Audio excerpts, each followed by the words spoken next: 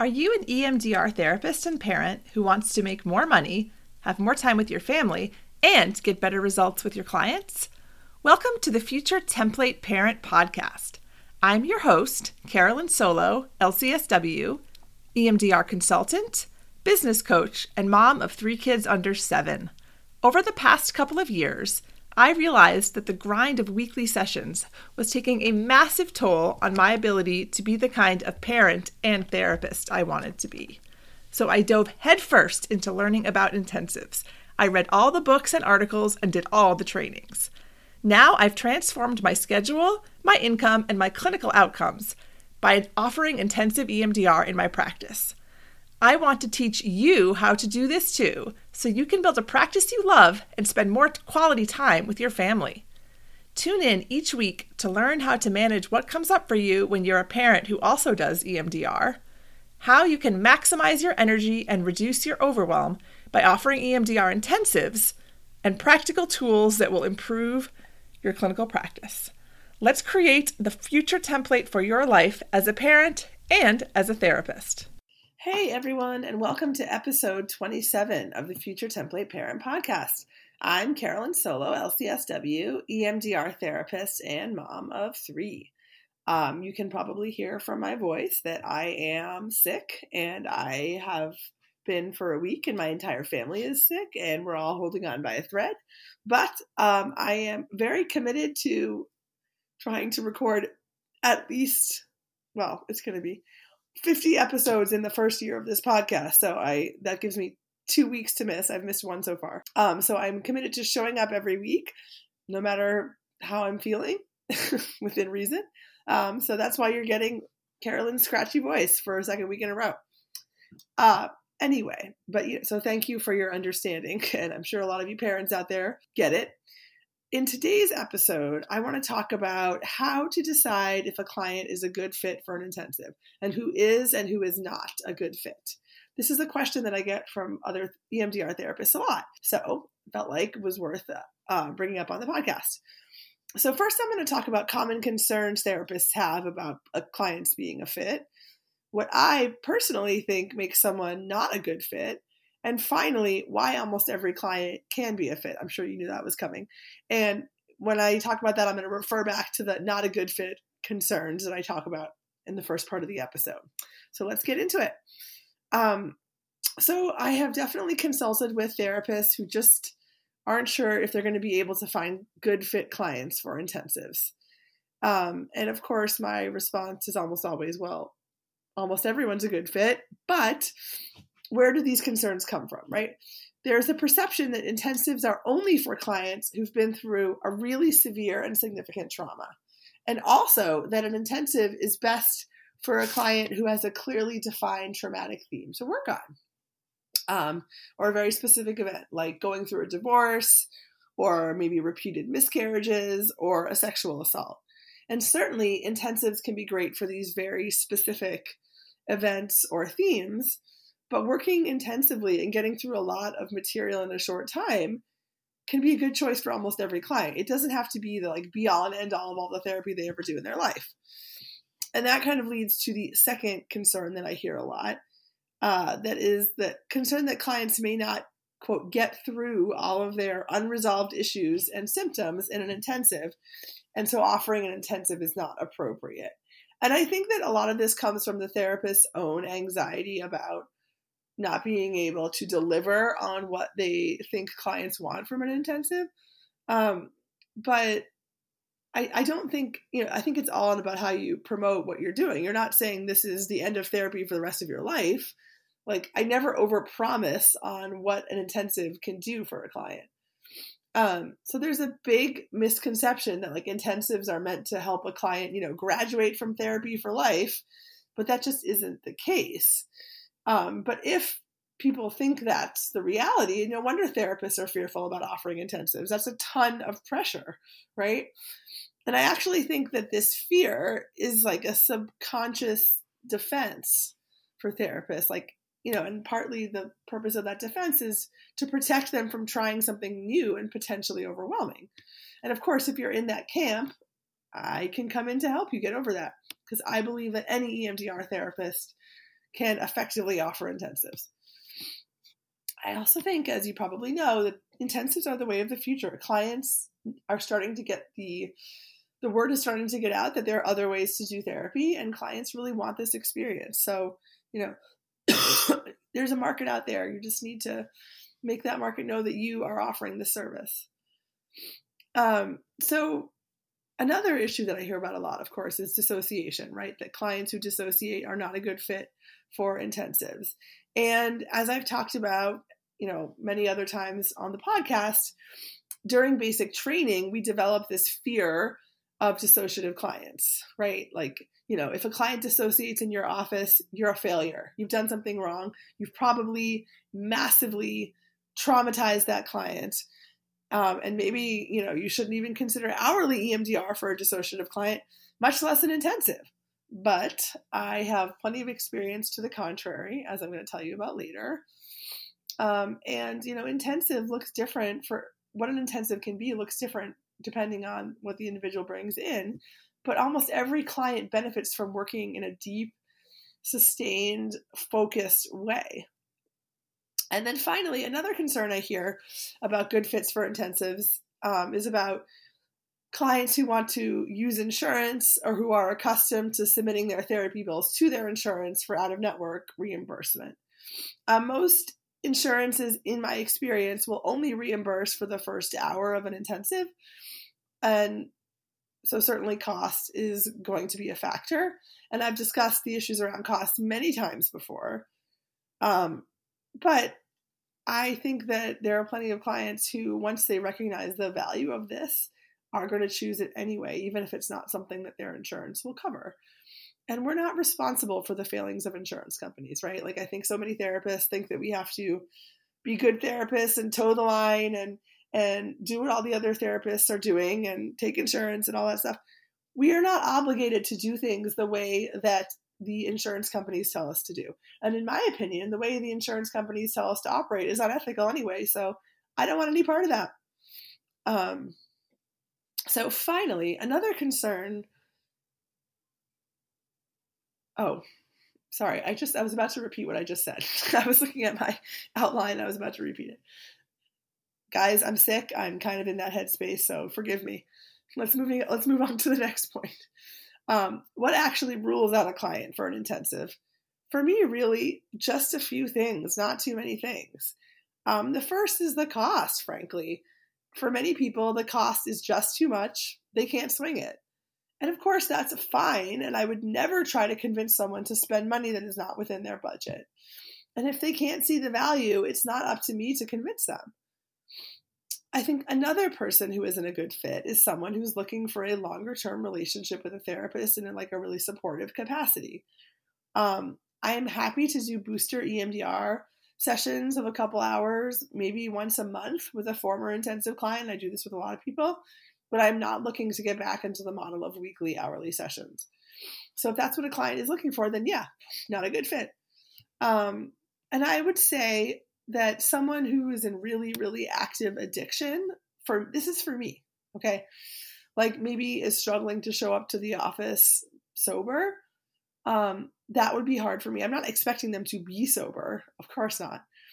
But if someone is really struggling to maintain sobriety and is like sobriety in the office, I guess I should say, that would be hard for me. And that's due to my comfort level and way of working. A therapist who's working in an inpatient detox setting, who's very experienced with addiction, might feel differently. They'd be able to work with a client who's really struggling with addiction. Obviously, they're not going to be using an inpatient, but it's more just like, more generally what I'm saying is if it's a client who is really far out of my niche, and I don't consider addiction to fall into my niche, and the presenting primary issue is something that I know others specialize in, who are also EMDR therapists, I'm going to refer this person to them, which doesn't necessarily mean that they're not a good fit for an intensive, just that they're not a good fit for me, right? So as you can see, in general, I don't think that there are many people who are not a good fit. And that's, the message I think I've been giving all along. But let me talk more directly about the questions I've gotten from therapists about who is not a good fit for an intensive. And I'm going to talk about some examples from my clinical work as relevant, but of course I'm also going to, these are anonymous and composite case examples to protect the clients. So the first objection I often hear is that intensives are only for, someone who has a big DT trauma that's like very defined and thematic. And, while I've certainly done many intensives of this kind, I also think that intensives can be great for more nebulous themes, like a parent who is experiencing a lot of reactivity to their child, or a parent who's losing their temper a lot, that sort of thing. Of course, as EMDR therapists, we know that there's so much more going on than just in the present. The reason that the client is reactive in the way that they are has deep roots in their own attachment history, of course. And it's not helped by the fact that we live in a society that is not supportive of parents in so many ways. But still, we're not going to solve any of that in 15 hours of therapy, right? But we can reduce symptoms. We can make progress. We can show clients that healing can happen more rapidly than in a year or more of weekly therapy. So I worked with a client who has a child who has been through a lot of trauma, the child has, and is in and out of a variety of facilities. And this has been really hard for my client. My client is really getting burned out, basically. And so obviously we're not going to solve the fact that these things have happened to this person's child. We're not going to make, the grief and the loss go away about what has happened to their relationship. But what we were able to do was decrease the client's reactivity to, the next thing coming up constantly for her child and help her set some better boundaries for herself. That's what we accomplished in the intensive. The issues are still there. She's still going to be going through it with her child, but her reactivity is reduced. So that's kind of an example of like, it wasn't a big T trauma necessarily. I mean, this experience has been very difficult for her and it's not over yet, but what can we do about how she is experiencing it? Even, so that's one example. So another thing I talked about a lot, or I want to talk about, and I do talk about a lot, is how can intensive be useful for a dissociative client? And I think that a lot of us would instantly feel like this is counterintuitive, like, oh, this is the last person I should have in my office for several hours. They're going to be constantly dissociating. They're going to be so traumatized, like they're never going to return to EMDR. Terrible, terrible, terrible. You're a bad person. You're a bad therapist. I don't believe that to be true. I will say that if you feel like you're out of your element with a client who's very dissociative, there are people to refer out to. I think it's important to feel confident in your skill set. And if you want to learn more about how I work with dissociative clients kind of in a more expansive way, I think it's like episodes 14, 16, and 17, I believe, of the podcast talk a lot about dissociation and some of my preferred techniques for working with dissociative clients. And I think that anybody can learn those skills. And it's important to know that working with a dissociative client does require an expanded skill set. Excuse me. So what can you do in an intensive with a dissociative client? You can spend a lot of time really getting to know their parts, really getting to know their system and helping them understand their system. You guys can really map them out in a really comprehensive way, and that could take one session as opposed to 15-minute chunks here and there for weeks and weeks and weeks. You can have a really immersive experience with the parts of self. You can do a lot of parts work in several 4-hour sessions. I have a client with DID, really, pretty far on the far end of the spectrum of DID, kind of like, and I'm not pathologizing this person at all because it makes sense given her history, but she has kind of like a textbook version of DID, like everything that's in the DSM-5, this client experiences sort of in the most extreme way because of her history, which is pretty horrifying, frankly. I have immense respect for this person, and I am like just in awe constantly of how she manages to move through the world. And she's experienced things that no human being should have to go through. But anyway, so just trying to give you some context for the kind of client I'm talking about where you actually can do this work. She and I meet every other week for 3 hours. That's how we work. And we do a ton of parts work during that time. We also spend some time really practicing grounding. And, those things go together, of course, when she's dissociating in session, which is intentional. Like I intentionally have her connect with a different part of self so that we can do work with those parts. And then we have the opportunity, like in vivo, to practice grounding instead of my saying, this is a grounding technique. Try it this week and let me know how it goes. Right. And I would say that parts work is also incredibly rich, fertile ground for figuring out memories to target if and when you get to phase 4 of EMDR with these clients. And also I think that parts work in and of itself is, even though maybe you would think it's like technically kind of a phase 2, a preparation phase intervention, it's not. You can use it throughout, I think, throughout the phases of EMDR. But often you're hearing the story from a part, their story of what they've been through, and no one else has ever listened compassionately to that story. So that in and of itself is a form of trauma processing. So, it's happening even if it doesn't feel like, oh, I'm not doing BLS or whatever. Let's see, what else? Yeah, of course. Like I said, I think another important thing is just this opportunity to practice grounding and mindfulness techniques in a really, really immersive way. And you're also helping this client understand what it's like to build a secure attachment in a very, very deep way, in a very lasting, and maybe lasting isn't the right word, but in a very, I keep saying immersive, but I think that's a good adjective, in a very immersive way. You're allowing enough time and space for them to really build trust with you, which is something that dissociative clients often have never had the chance to do, right? Like some dissociative clients I've worked with have never known a trusted adult in their life. And so just the capacity that amount of time of an intensive gives to develop that trust is just so, and that attachment, that secure attachment, that safety is so valuable. And, those skills that you build in a long session with a client relationally are going to translate to their relationships outside of your office. And the intensive can kind of be like this crucible where you're seeing this stuff happen in front of you. And of course, another important thing is with a dissociative client, you want to make sure you leave ample time to reground them before you leave your office. And for some dissociative clients, that can take 20 minutes, that can take 30 minutes, depending on, what's going on. And that can feel like there's incredible time pressure. If it's a 50-minute session, right? Like, oh my gosh, I'm working with this part and we only have 20 minutes left in the session. I've only talked to this part for 10 minutes, but I better start regrounding them. I can talk to parts for 30, 40 minutes, an hour, more than that, and still have plenty of time to reground the client and then have some debrief time with the client when they return to kind of their adult self. And again, that all takes time. And sometimes when they're in your office, they're going to have a flashback, which is completely normal and part of the process.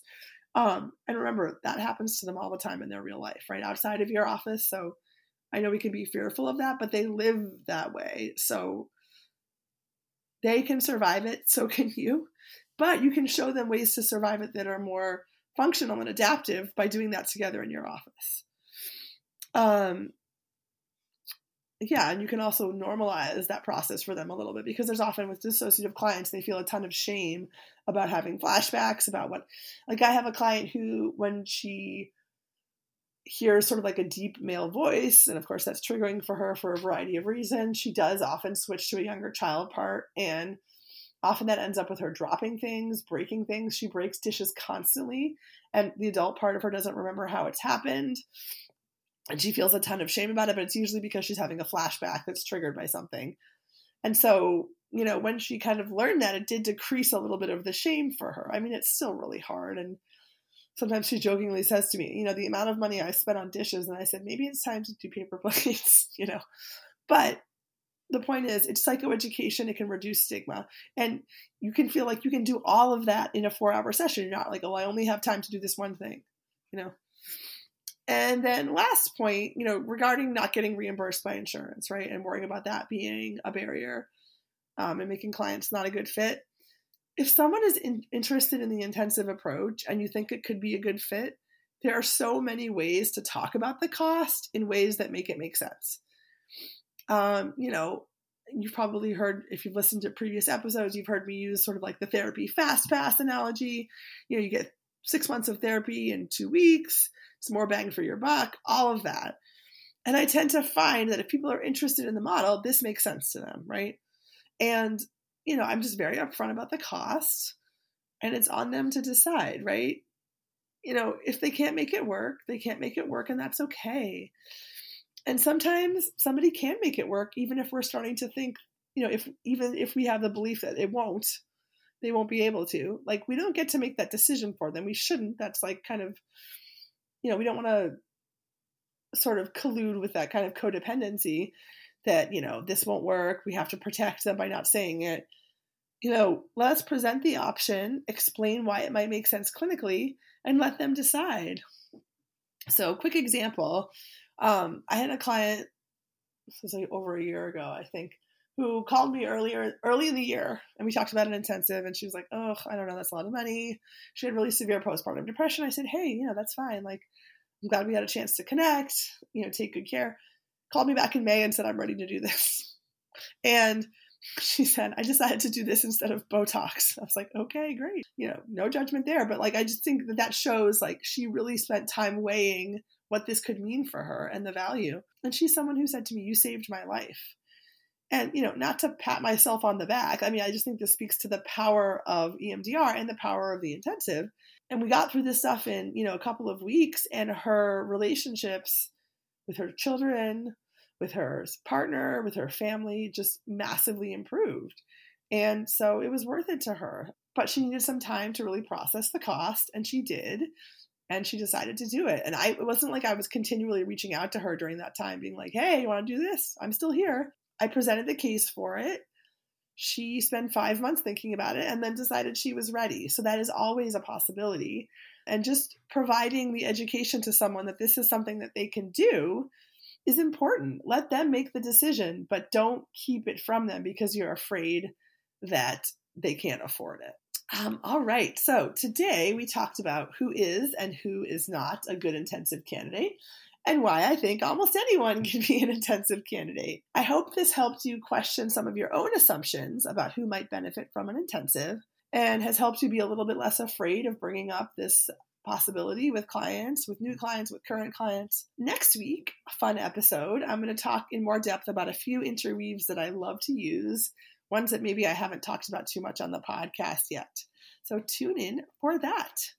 And as I always say, there are many ways to work with me. If you check out my website, www.futuretemplateparent.com, you can download my free guide. If you sign up for my email list, you can get my free 8-page guide to implementing intensives. You can reach out to work with me with my VIP day package, which is getting you up and running with intensives in a single day. And I like to tell people that you make back your investment on that when you book your first intensive, because the cost of the program is significantly less than what you would make from an intensive.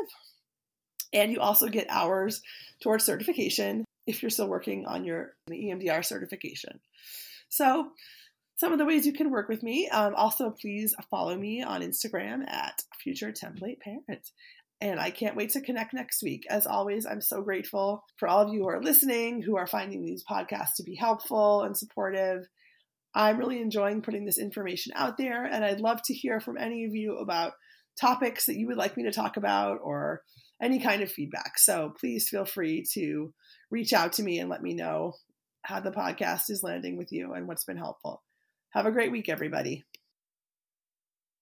Thank you for listening to the Future Template Parent podcast. I hope you've learned something that can help you move from feeling overwhelmed to energized about your practice and your personal life. You don't have to choose one over the other. If you've enjoyed this episode, please take a moment to rate and review the show on Apple Podcasts, and please share it with another EMDR therapist who would benefit from hearing this episode. Each review helps us get the message out about how offering EMDR intensives can liberate your practice. Be sure to subscribe on your favorite podcast listening app so you don't miss a single episode. See you next week.